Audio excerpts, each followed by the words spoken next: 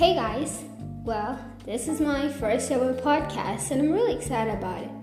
So, as always, anything that is worth listening should only be given our time. Hence, I really hope that you could gain something from this podcast, my perspective of this world, and so on.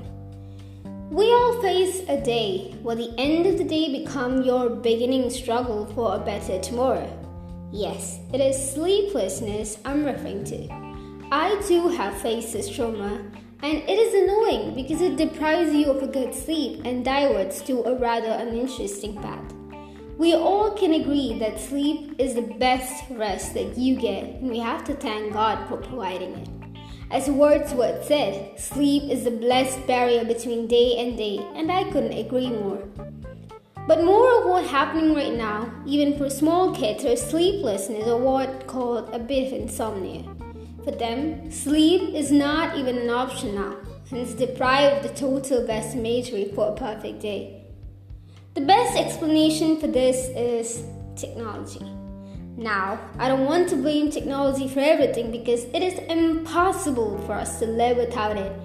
But yet, its excessive use has forced us to skip our daily routines and build different barriers that we didn't know existed.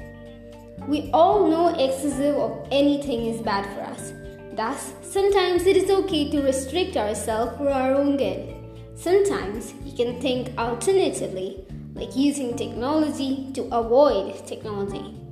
I know that seems a little crazy, but this is the 21st century and there are many advanced settings that offer you to use technology according to your preferences.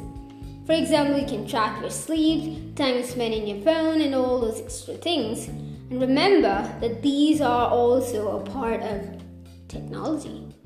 For us, time is valuable. So spend these valuable times in something productive rather than spending every time on your phone or those extravagant gadgets.